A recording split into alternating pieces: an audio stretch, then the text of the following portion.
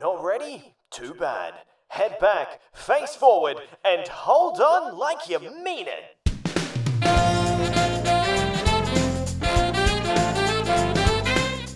Welcome to Review Time's Theme Parkcast. This is a weekly show where we discuss the ins and outs of attractions and parks from around the world.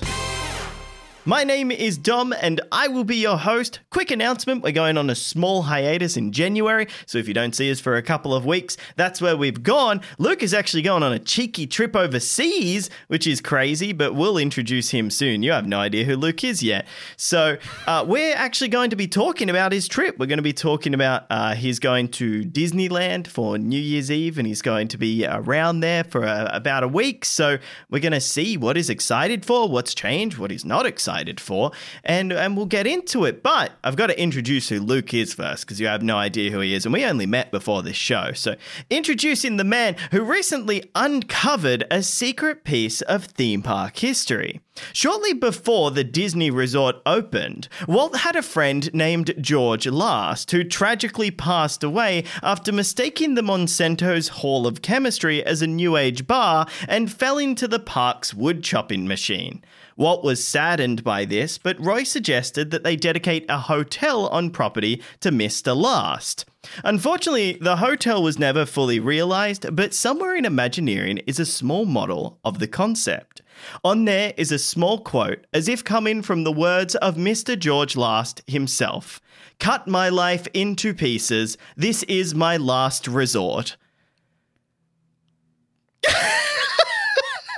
Oh my God. I should have timed that to see how much of my life just wasted away in front of my eyes. If I never come back from my trip, it's because of that. Like, that's it. I'm done with this. There's a very niche overlap of theme park fans and fans of Papa Roach. So we'll see if anybody actually gets that reference. I think there's one guy somewhere, just sitting in his car at the moment. He's like, yeah, that was good. You know the song I'm talking about, though, where it's like, cut my life into pieces. Yeah, I was trying to make a pun on Last Resort. What a weird thing to think about. Like, I can also see in my audio there's a nice big gap where we both stopped talking because you were so shocked. That's just 10 seconds of silence. That's a better introduction than the actual one. So we are talking about your upcoming trip to Disneyland. Yeah, so which quick is overview of it. As you were saying, I will be at Disneyland for New Year's Eve, which is, if you've ever, somebody who worked at a Disney park on New Year's Eve probably sounds crazy. Yeah, it is a little bit. And then we're going to do... we're there for like a week. We're going to do, I think, 5 days at Disneyland Resort. And then we're also doing Knott's and Six Flags Magic Mountain. That's exciting. So and it's a good trip to get back into, which we were talking this week. We went to Luna Park, Sydney, and together, which we were saying was the first time we've been to any form of theme park in at least 6 months. But the only theme park we had been to in almost 18 months was Luna Park, Sydney. Yes. It was for people whose, days of the week are completely enveloped with theme park stuff. We haven't been to a theme park for a while, so I'm excited to get back to a proper theme park because we've been to, the Australian theme parks right when they reopened after the pandemic, and like 90% of the rides are still closed. So it'll be good to do a decent park, shall we say. Look, we do wonder why theme parks like Luna Park don't respond to our emails, and it's probably because we don't call them real theme parks. If they listen to anything like the podcast... Luna Park Sydney says they know they're not a theme park. They call themselves an amusement park. Well, they're like a boardwalk. It's hard to describe what it is because you can just walk around the park without a ticket, which is really strange. Well, not anymore, but I hope they bring that back because that part's always cool. The difference between them and a theme park, shall we say, Disney California Adventure is a theme park, and one of its lands is pretty much Luna Park, Sydney. Yeah. Just one of its lands is pretty much Luna Park, Sydney. So it's crazy to think how long this has gone on for. I can't even outside of Australian theme parks, I think the last theme park that I went to was Walt Disney World in 2019, which would be coming almost on 3 years. Yeah. Oh, my goodness. It's been almost 2.5 years since I've been to a park and almost 3 for you, which is wild to think about when, we still make weekly videos about theme parks, but we haven't been to a theme park, which is why I'm so excited. As we said in last week's episode, this was actually the last theme park overseas theme park I went to before the pandemic. That was in 2019. I actually was there for D23 Expo, which you can't go to D23 and not go to Disneyland literally right next door. So if you've ever wondered on I don't know if it's still there, but we have like a day one recap of D23.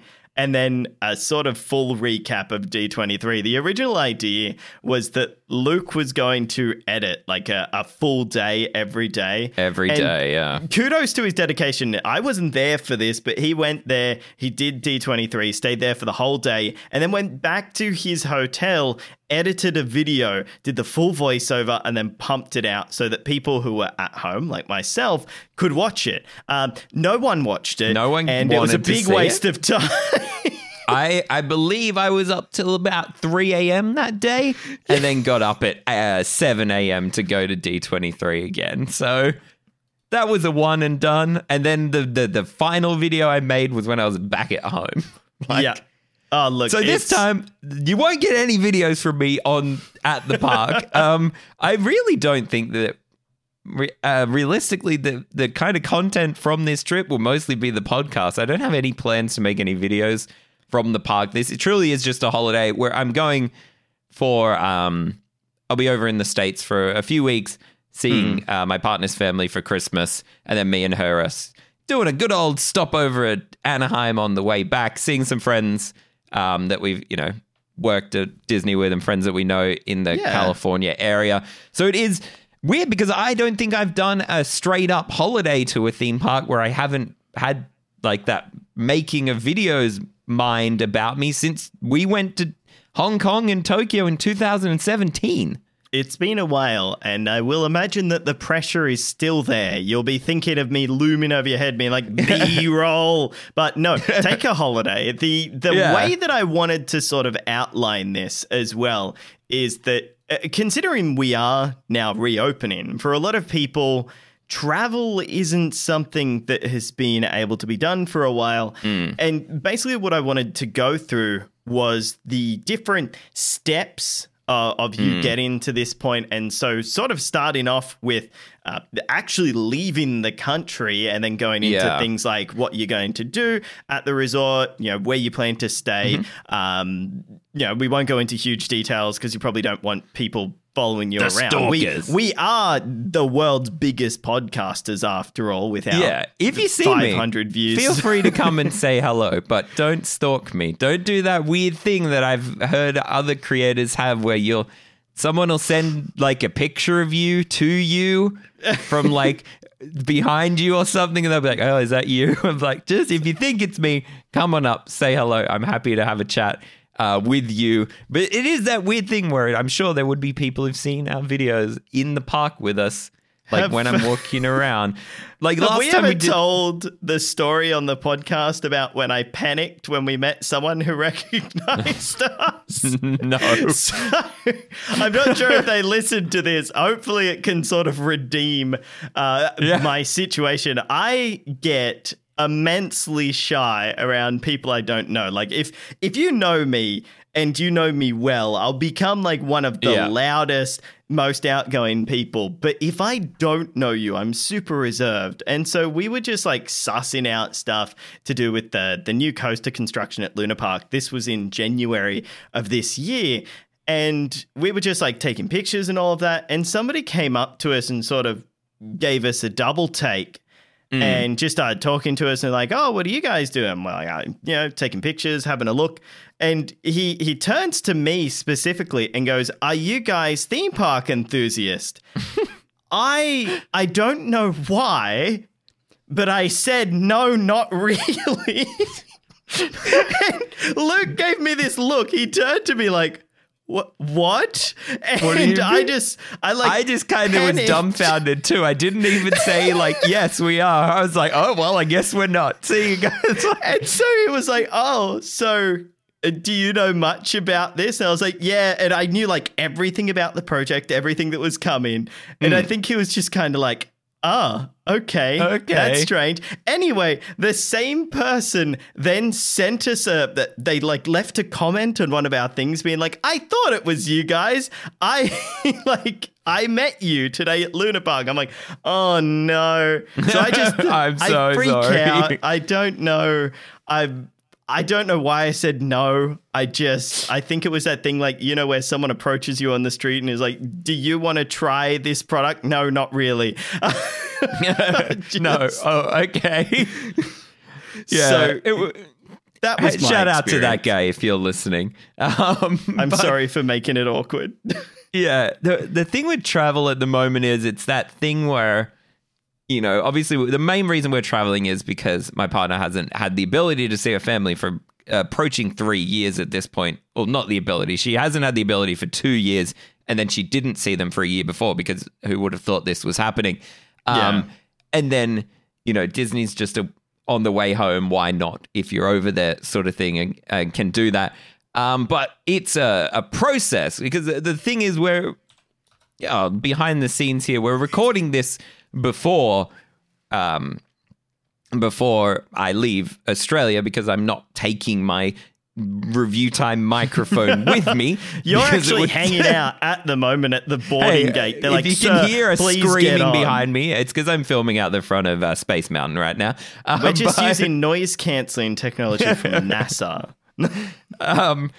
Yeah, it's a process. And in theory, if I were to test positive, because you have to have a negative test a day before you leave for the US at the moment, and if for whatever reason I was to test positive, I wouldn't be able to go and would have under 24 hours notice of not being able to go on the trip. So there's a lot of that, you know, that fear almost of it's going to be hard to make, but it makes sense. And then it's not just that. You've got to get a specific type of test that you have to pay for before you leave. And that used to be a 72-hour period, and now it's a day before period. So I'll have to get that on the Wednesday. I leave here on the Thursday. And then same thing on the way home. You have to get a negative test to arrive back home in Australia. And then you have to isolate at your house for 72 hours and get a number of tests. So it is that thing where Australia's borders have reopened, but it is not at all easy to travel at the moment still. And if at this stage, if we weren't going to see my partner's family for the first time in 3 years, it would not be worth the effort, in my opinion, to travel at this stage. Yeah. It's too risky. There's too much going on at the moment. That's not to say I'm not incredibly excited to travel, but it's not, you know, like it used to be, I guess, sort of thing. It's kind of that thing I've heard from a lot of people as well, including my parents. They were looking at traveling because for Australian citizens and residents, we are now able, if you're double vaccinated, and if you aren't, go and get vaccinated. But I'm not going to tell you what to do, but all of the doctors and scientists say it's good. So I'm not a doctor or a scientist. I talk about bloody theme parks. For Don't talk to crazy people on Facebook. Talk to your GP, see what they say. Yeah, it's so I'm not going to tell anyone what to do, but I believe in my opinion that it's a good thing, as well as like it would be very hypocritical of me to be like, you know, don't, but also be based in the travel industry. So well, that's another big thing.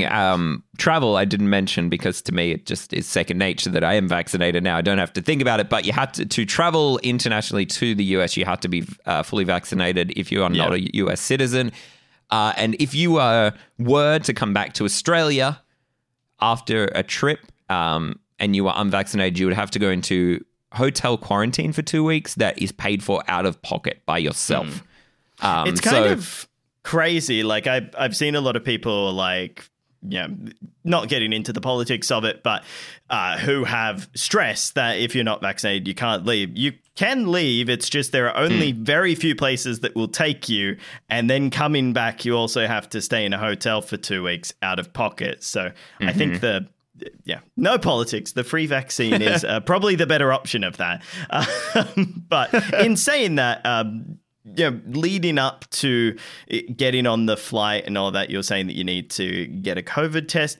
Mm-hmm. What do you think would be the worst point to have something go wrong? Because I know that you have to get a COVID test before you leave, but you also have to get one when you get there. Is that right? No. So I believe that if you get there, one is if you are an American citizen who's unvaccinated. Okay. Currently, but when you come home to Australia, you do have to get one on the day you land and then one on the third day or something like that. I haven't looked too much into that because currently stuff is changing about that at a pace that it might be different by the time we get back. It'll Hopefully be it's like not, on the day you'll know what you need to do. So we already know where we need to go to get PCR tested on the way home and stuff like that. So well, that's good. Yeah. I guess then getting into from the airport experience, I've heard talking to your partner who has actually traveled overseas that once you actually get into the airport, it's all fairly standard. It's just a lot more quieter because there aren't as many people who are traveling. The thing that I think would be very interesting is actually getting onto the plane itself.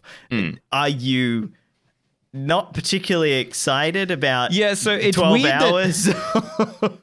Yeah, the weird thing is, so my partner, she's already over there. She traveled a few weeks ago. When I look at when she traveled a few weeks ago, her plane, a plane can hold 350 plus people. She had about 30 people on her flight.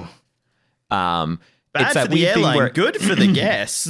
It's that weird thing where if I look at my flight, it looks like the flight is relatively full, but weird seats are available compared to seats that aren't available. So I don't know if they've just like blocked some sections out. So for example, currently all the middle seats in the middle section are booked. It looks like they're unavailable, like they've been booked, but the aisle seats in those same sections are available.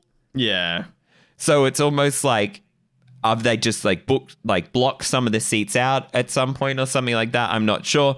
Wearing a mask for 14 hours is going to be weird. Yeah. That's for sure.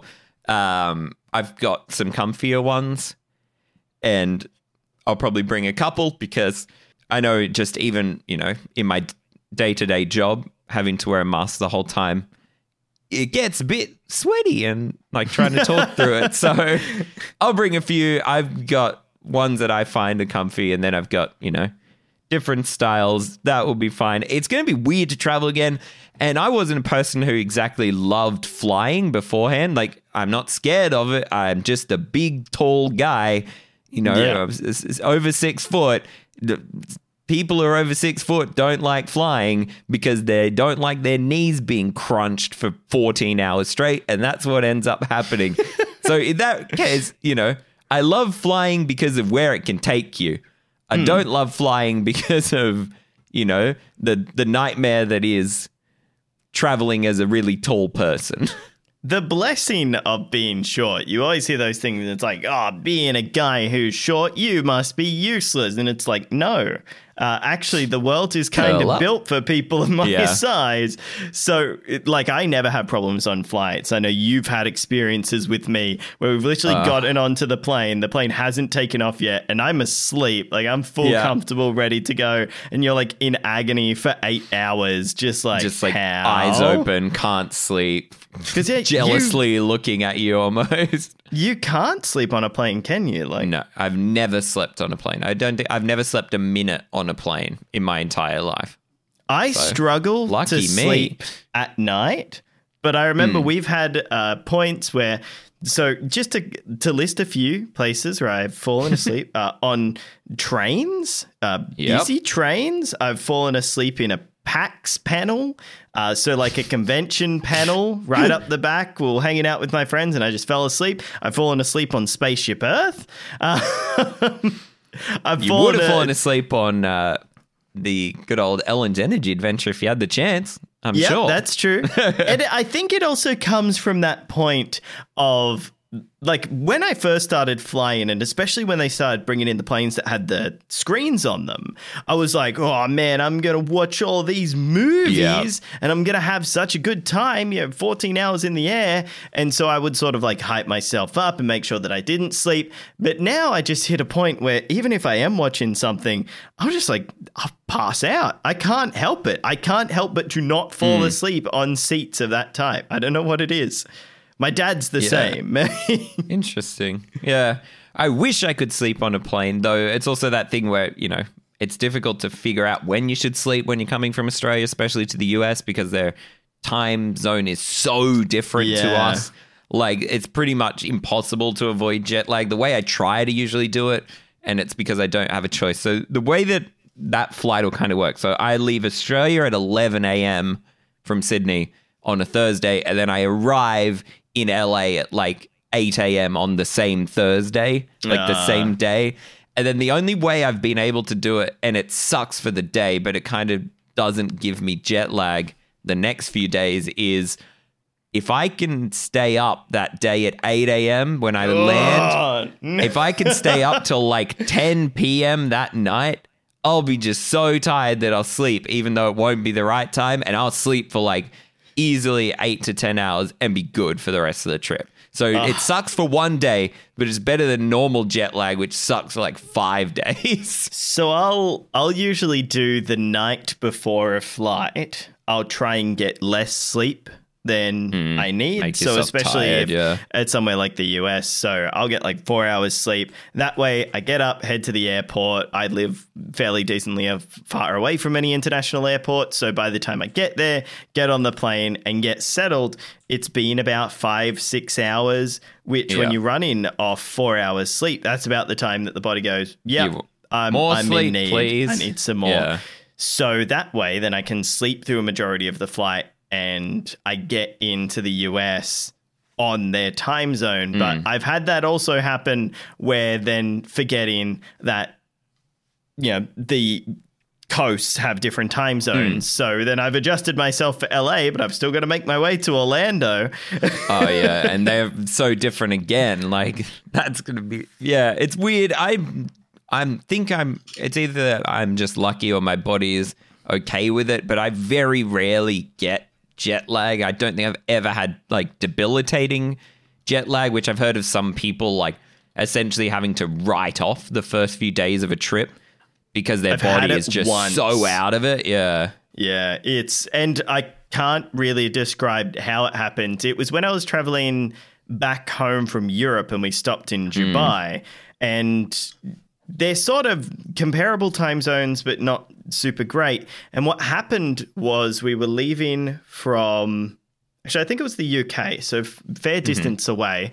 We went from Heathrow to Dubai, and then we did a tour around Dubai, and it was for the day.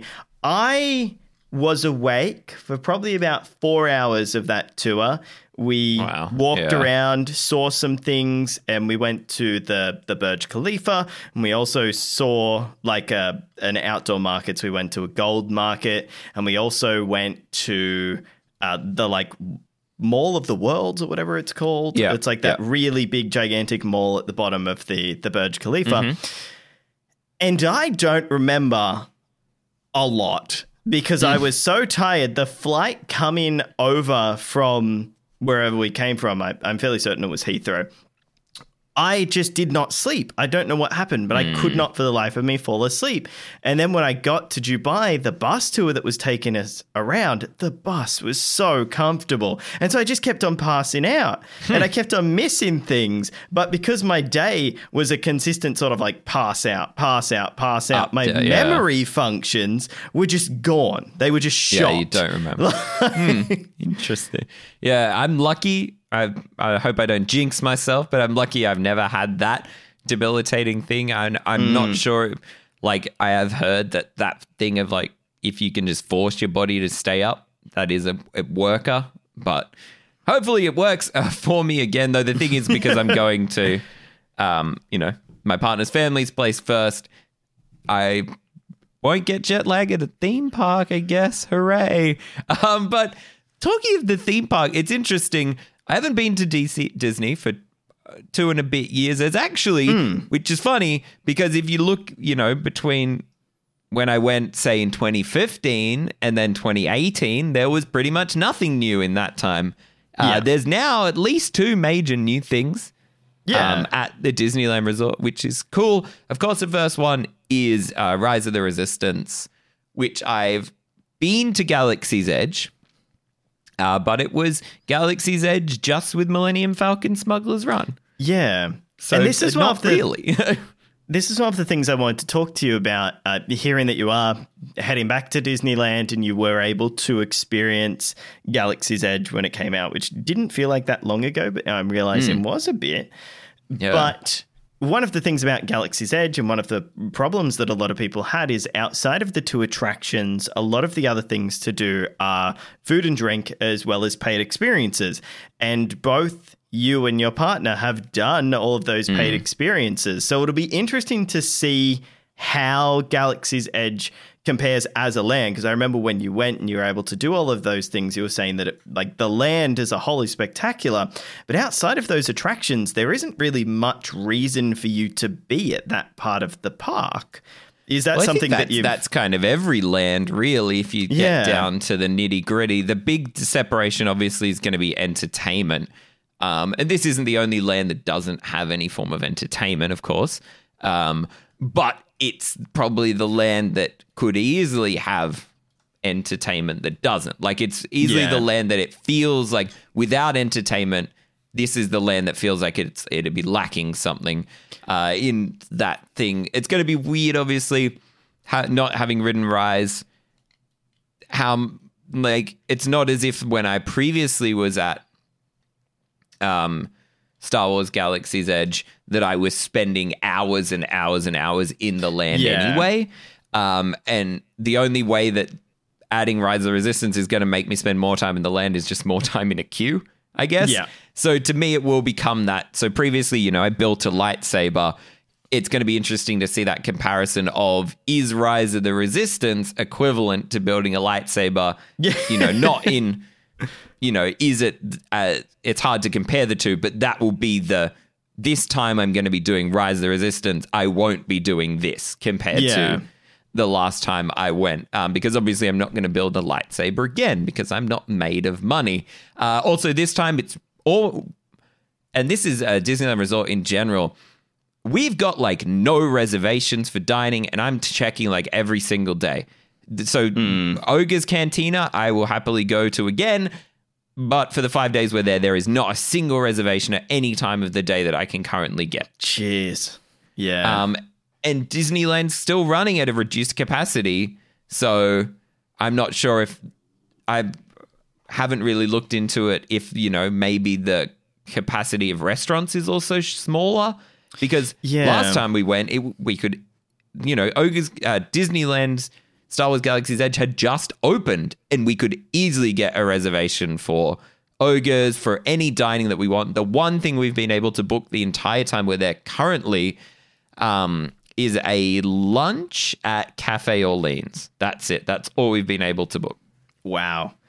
It's one of those things that sort of when I was referring to that part of the park, Galaxy's Edge being right at the back of Disneyland and probably the furthest away that you can go from the center of the park. Would I be right in saying that? Is there anywhere else that you can go? I guess Toontown, but it's closed now, isn't it? No, Toontown. So this will actually be my last time to experience Toontown in its current stage. It closes in February. Oh, okay. But it's kind of that. It's in a similar place, but just to the left of Toontown. It's got that same feeling of disconnect a little bit from the land, which it's the same as Harry Potter in Universal Japan, where that length, that distance is a cool effect. Weird thing here is, on some attractions such as Big Thunder, you can kind of see into Star Wars land. Yeah. Which is a little bit weird, but you can't see out of Star Wars land, which is probably the thing they were going for. Which is the bonus that you want. I guess in that sense, does it have enough food offerings in that area? And I think this is more of a broader Disney thing.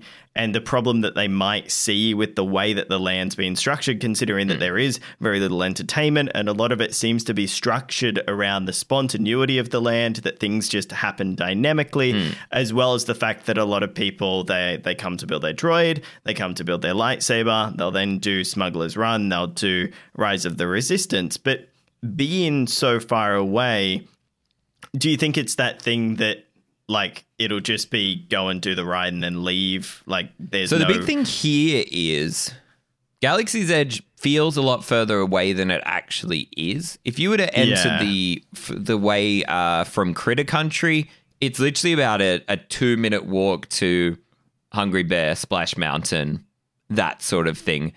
So for dining, Galaxy's Edge, I've actually had something from every dining location within Galaxy's Edge. There's like a popcorn stand. Didn't like that. There's the Ronto Roasters, which is like a wrap, like a sausage wrap. The breakfast wrap there is really good. Docking Bay 7, which is their like kind of quick service with like tables inside and stuff like that. I had a dessert from there, which was nice. I've never actually had a proper meal there. And then obviously Ogre's Cantina, which I've done. I really like Ogre's Cantina.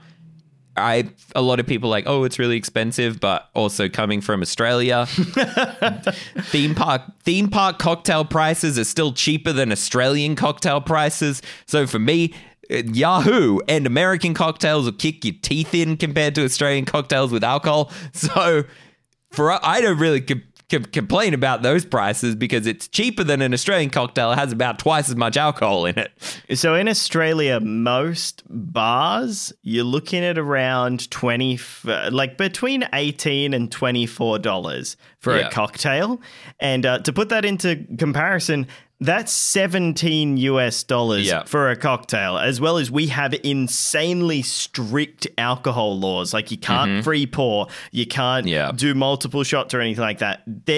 We went to a bar once that had a drink where they had it was like just consisting of spirits. It was like 5 spirits, all 30 ml shots mixed in with each other. And this was in Australia. This is where we had the coveted green tree frog. Oh. And they could only serve that to you once.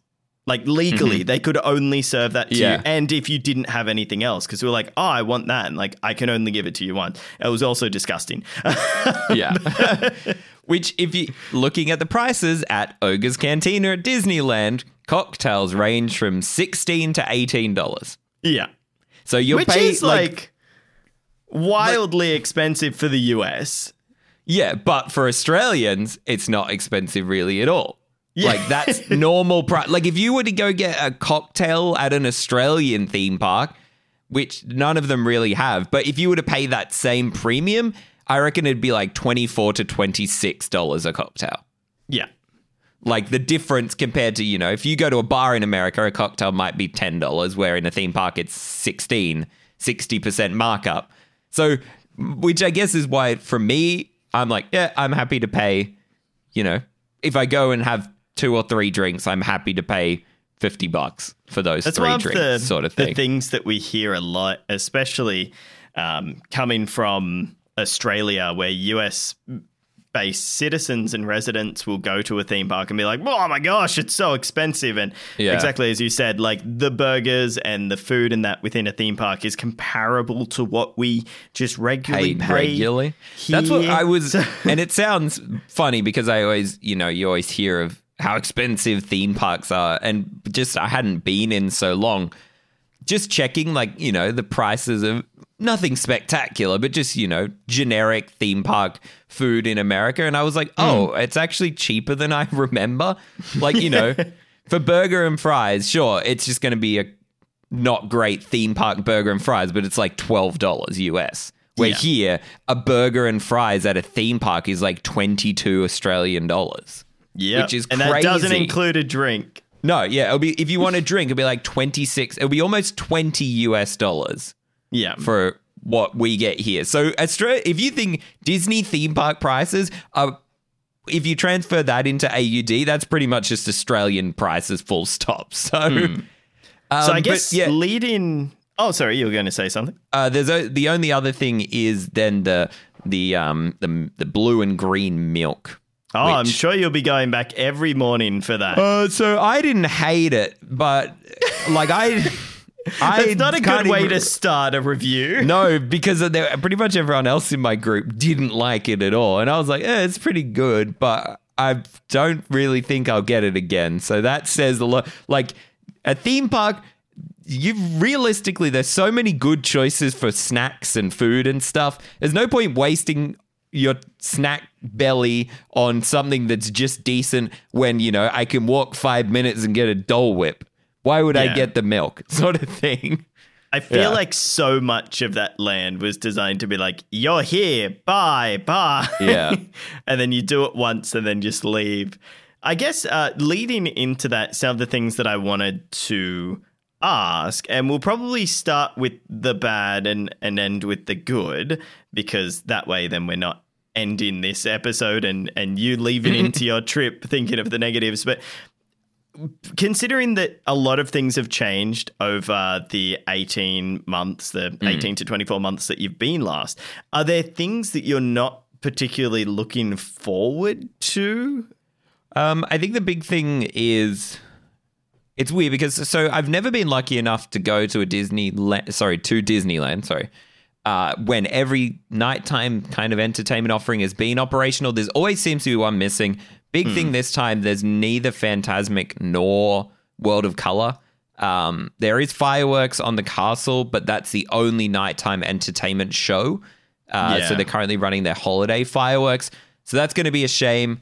Something I'm curious, but I think will lead to negative. Like, I'm more thinking it's going to be that negative is obviously Disney Genie. Plus, this is from somebody who enjoyed using Max Pass at Disneyland, just as somebody who, a few days in a trip, I felt it was valuable as a tourist. But everything coming out now looks like it's not great from what I'm seeing. There's a lot of teething issues, and I worry they're not going to have time to fix those teething issues before I go. So I will definitely be doing a day with Genie and a day without, and then we'll talk about that when I get back. I'll, even though I said at the start I won't be working, that will be the closest thing. I'll keep track of, what Standby says it was, what Standby actually was, those sort of things. We'll have a discussion about Genie because it's easy enough for us to form opinions of what we see and what other people see, but it's hard to know for sure until you experience it yourself. And then, the other big thing is that I really like Disneyland dining, and I try to do a sit-down meal, If for lunch, usually it's a great way I find to break up. I love the Cathay Circle. There's a lot of places I'm upset if I don't get to experience, like even somewhere like the Blue Bayou, I've always wanted to experience. And the last 3 times I've been, we've just never been able to get a reservation. And it's looking like this is going to be that, but to the next step where we might not be able to get a reservation anywhere. And I don't mind Disney's quick service food, but, at least once, twice, or 3 times in those 5 days that we're there, I would like to do a proper sit-down dining, opportunity. It's kind of crazy. Like, you only got your tickets recently within like the last 3 weeks, I'd say, that all of those reservations and all of that went before that, almost a month out. Like, well, so you can currently book 60 days in advance for that sort of stuff. From what I've heard, it is the thing where what people do is, and it's the same with the park reservation system for annual pass holders, they'll just book everything up in the chance that they might want to go. And then when it gets to like 24 hours before, they just start dumping them because they have to pay a fee if they don't. But then it becomes the thing where it's like, I don't want to spend my entire trip just on my phone, constantly refreshing. And it's going to be the same thing with, Genie and stuff like that. The thing with, I liked Max Pass because Max Pass wasn't like Fast Pass Plus or what Genie looks to be, where you're constantly refreshing, hoping that you'll get a good time, hoping that you'll get that. Because the way it works is it was just based off the traditional Fast Pass system. Times weren't going to magically become available sort of thing later in the day. If it wasn't there, it wasn't there. It's never going to be there. So you don't need to go, oh, well, I need to rethink about it sort of thing. This is the problem that I had with my Disney experience at Walt Disney World before when we went in 2019. The issue that I had is that it just became a lot more gamed than it was when we went in 2015 and when you were back at Walt Disney World. And so you were basically competing with everyone for these excellent times. And that meant that I missed out on a lot if I wasn't willing to spend the day literally between attractions with my head down, refreshing. And it's that thing that you miss a lot of what makes the park special, in my opinion, you know? Like, you're not meant to spend so much time, and Imagineers and stuff like that is spent on the atmosphere of the park and the facades of the attractions. It's not like the theme parks only exist. You put blinders on. You're meant to put blinders on until you sit in the ride vehicle and then you experience the ride. The fact that and I don't know if Genie does or doesn't fix this issue, but it definitely, you hear it, you know, that having to have a degree almost in FastPass Plus to book your trip, or be willing to spend, you know, so much of your day pulling down that refresh, or having to wait painless hours to get on a ride. And the problem is what happens is that if you spend 30 minutes to an hour, or you're in a queue and you're on your phone and you're refreshing it and you finally find a FastPass or a reservation or a lightning lane to something that you want, your time has unfortunately been justified. You have been rewarded and then the next for day something. You're like, oh, I can just do it again and do it. Exactly. And that's what we found, is that we kept on hounding for better and better fast passes. And I know that the idea of the system is meant to be like, you go to the park, you've got everything laid out and you just follow through that. But it's also that thing where if Genie Plus is like, hey, here's your list of things to do for the day, and you've got something at 9 o'clock, and then at 11 a.m. it tells you to go and do the lightsaber experience, which you've already done, which, hearing how Genie Plus works, that's sort of how... I've heard the Disneyland version is actually better. Oh, really? Just the regular Genie. So remember, that's only the Genie system. That's just from people I've heard have used just the... We're talking just here of the general Genie thing, not the, you know. Lightning Lane and not that. Genie Plus. Just the one that's like, go at this time because the waits are short sort of thing. And it does show, I was looking at it the other day, it shows like expected wait times. And it'll essentially be like, come back later in the day, it should be quieter, that sort of thing. So from what I've heard, that is better at Disneyland than at Walt Disney World. But I don't know if that's also the thing where it has gotten better at Walt Disney World at predicting, and then they rolled that out in the Disneyland launch, but people don't really talk about it. Like, you get one chance to make a first impression. But yeah, it'll be interesting to see, because I'll probably do a day where I'm not going to follow Genie regular to the T, but I'll just look and see what it would have recommended compared to what we actually did, and see, would it have been better to do what it said or just do our own thing? Yeah, it'll be interesting to see. I can tell you now, we're not going to, like, looking at the attractions that are part of it, if you're at Disney California Adventure for the entire day, it doesn't seem worth getting Genie Plus. Yeah. Like, there's two of the attractions at DCA are individual attraction purchases. So you're really buying it for like 5 rides, of which 2 are actually good. It is a shame that, they can't go back to that Max Pass system, because it basically was, as you were saying, when Max Pass and Fast Pass were both there together, you had the option where it was like, you are sacrificing your time by going to an attraction and printing out a Fast Pass ticket, because then you can come back later. And that's the expense that you're paying by not getting Max Pass. But Max Pass lets you virtually put yourself around the park to go and pick it up. And that'd, like, I feel like that's still... too. Like, you used to be able... So there'd be times where it'd be like, okay, we're at Disneyland. Oh, cool. In 20 minutes, we can get a Max Pass for Radiator Springs races. Yeah. And we would book it, and then within, 30 minutes, you're on the ride. Max Pass, you couldn't do that with the traditional Fast Pass system. So that was the benefit. Where now they've gotten rid of that differentiation and have just gone, the only way that you can do it is pay that money. It seems like such a waste, doesn't it? Like of that time, especially. They've gotten rid of two systems that worked for something that they know that they can make money from, but they don't know necessarily if it improves the guest experience. But I haven't heard anyone who's been like, and I guess we are within the bubble of people who already know how to have a good Disney day, but I haven't heard anyone who's been like, yeah, you have to get Genie Plus to have the best Disney day possible. It's a shame that we're not really ever going to know those stats, but Disney would, with exit surveys and stuff like that. But as you're saying, the only people we kind of surround ourselves with, and that's just because of the way it works and stuff like this, are the people who are in the know. And while I have heard from, some people that say, yeah, it was worth it on this day at this specific park, I'm seeing a lot more negativity than I'm seeing positivity, sort of thing. Like that thing where basically the system fixes a problem that Disney has created on specific days. Like that's sort of how it feels like to me.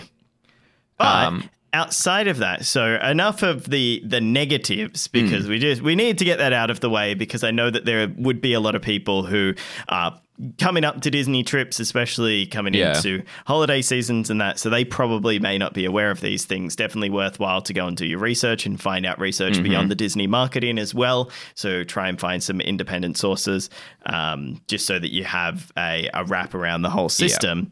The other thing, I guess, things that you're excited for, I hear that someone may be staying at the Disneyland Hotel again. Yeah, so we're staying at 3 places because because obviously we're going for New Year's Eve. We're not made of money, so we're not staying at the on-site over New Year's Eve. And then we're moving to the Knott's Berry Farm Hotel because it was cheaper to stay on site at Knott's than buy tickets separately. So we're doing that for one night, and then we're meeting up with a friend who's staying with us when we stay on site.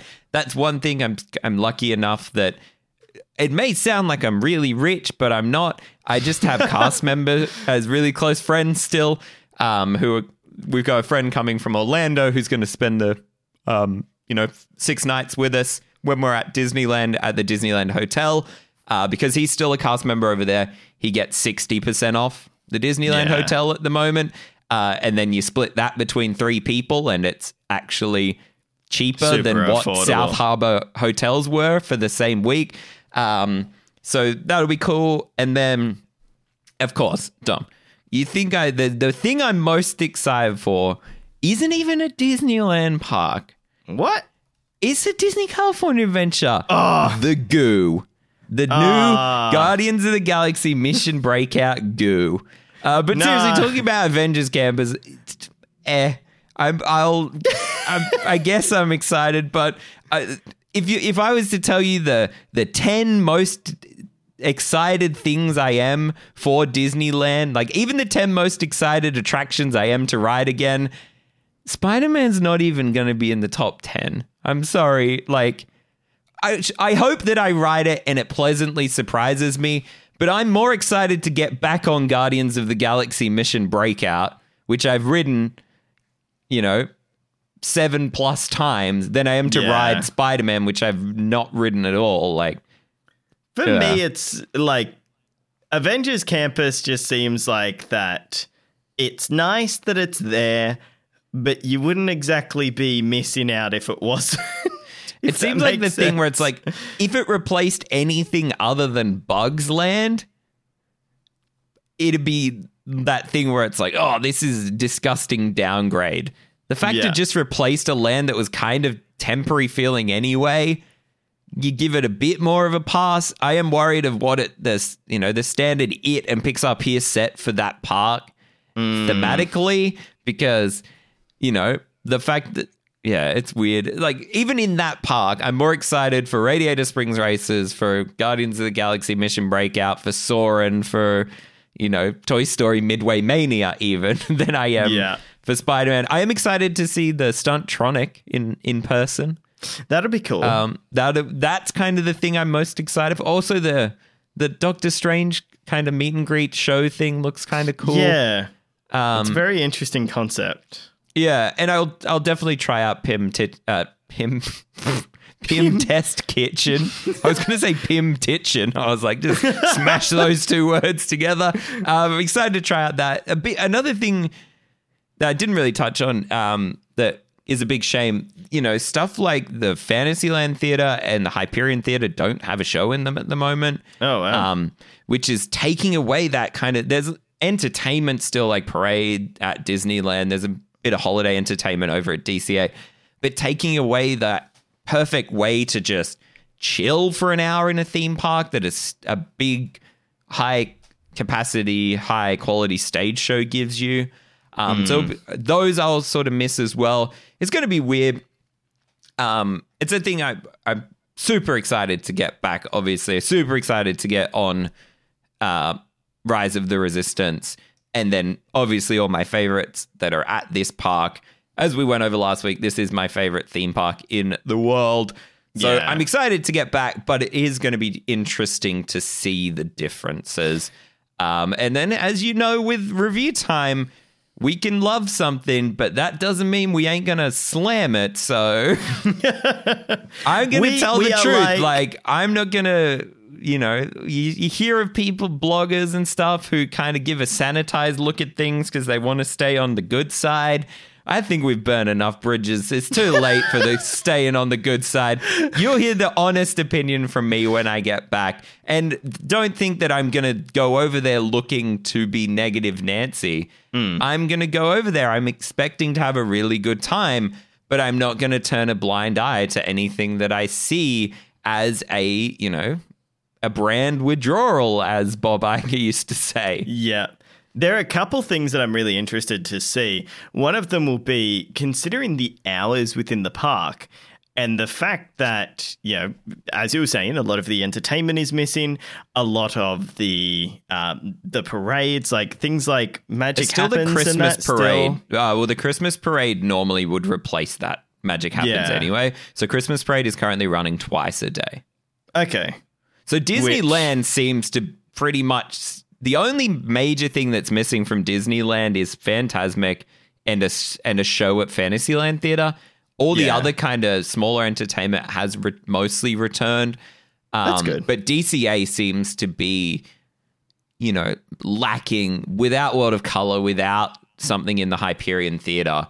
There's easily 2 hours of your day that you now have to fill with other stuff if you were spending a whole day at the park. That's what I'm thinking, especially like... Yeah, as well, the Christmas, I've never really been a huge fan of the like Christmas at the changes. Disney parks. I like love Christmas, Disneyland for Christmas. Like carols Super and all magical. that I've never been into. But I don't like the music. The main street, ding, ding, ding, ding, ding. But I do like the Christmas parade looks really good at Disneyland. Is it that thing, though, that I guess it'll be good on that, especially the New Year's Eve where the park is opened until 2 a.m., which is disgusting. 8 a.m. till 2 a.m. Absolutely gross. 18-hour park day. But it'll be interesting to know because I've found that when you've got recognizable songs, especially Disney songs and stuff like that, that you can watch the fireworks every night and you can watch the parades every night and that. So it'll be interesting to see with those long hours... Whether you're hitting like 8 p.m., it's like, I don't really want to stay here any longer. I reckon it'll be almost the opposite, which is a thing a lot of people do. Where so the entire time that we're there, the theme parks are opening at 8 a.m.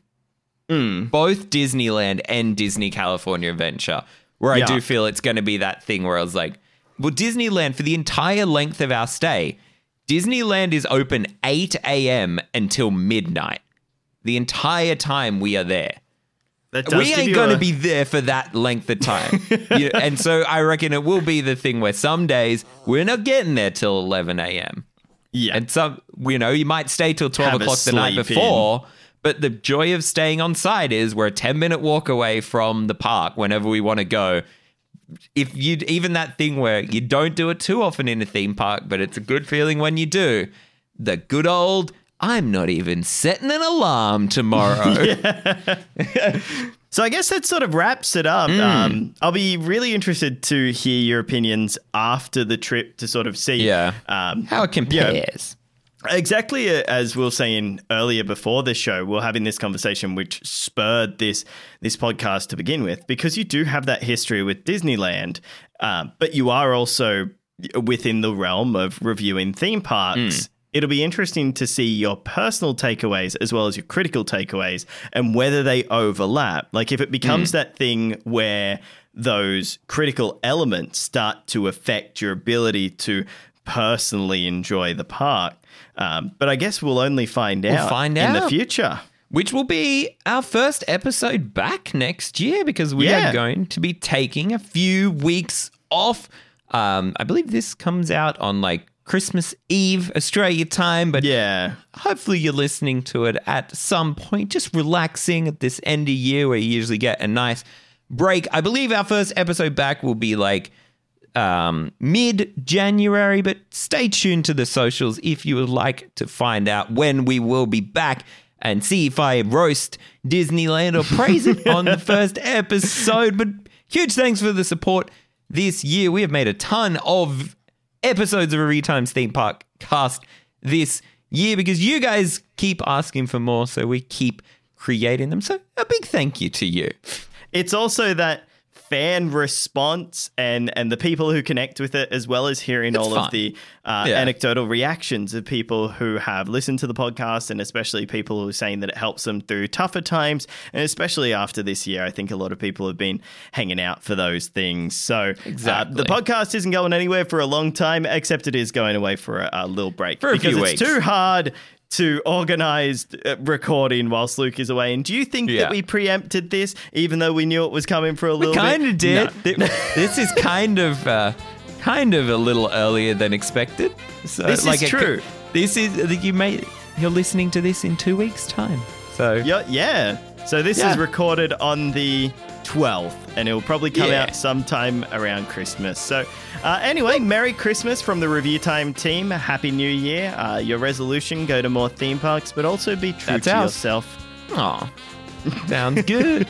Alrighty, guys. We'll see you next time. Bye. You can catch me at Review Time Dom on Twitter. You can find me at Review Time Luke on Twitter. And you can find us both and be able to tell Luke that he almost cut off the outro at Time Review or Review Time everywhere else. We'll be back in sometime in 2022. See ya. Bye.